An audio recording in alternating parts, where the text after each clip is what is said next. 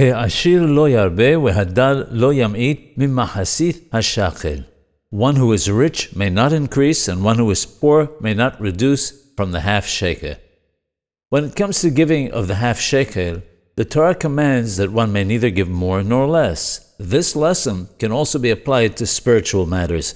One who has the merit to be rich in miswot because he has done many good deeds should not be arrogant about what he has achieved. By the same token, one who is poor in miswot should not say that there is no hope for him. This would lead him to say that since he will not inherit the world to come, let him at least taste the pleasures of this world, heaven forbid.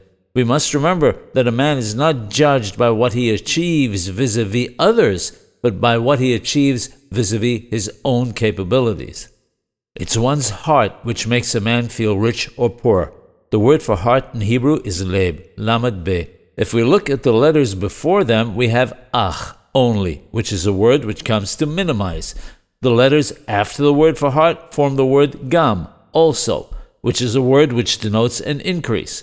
We see from this that there are times when the heart must minimize the person, but there are times when it must build him up.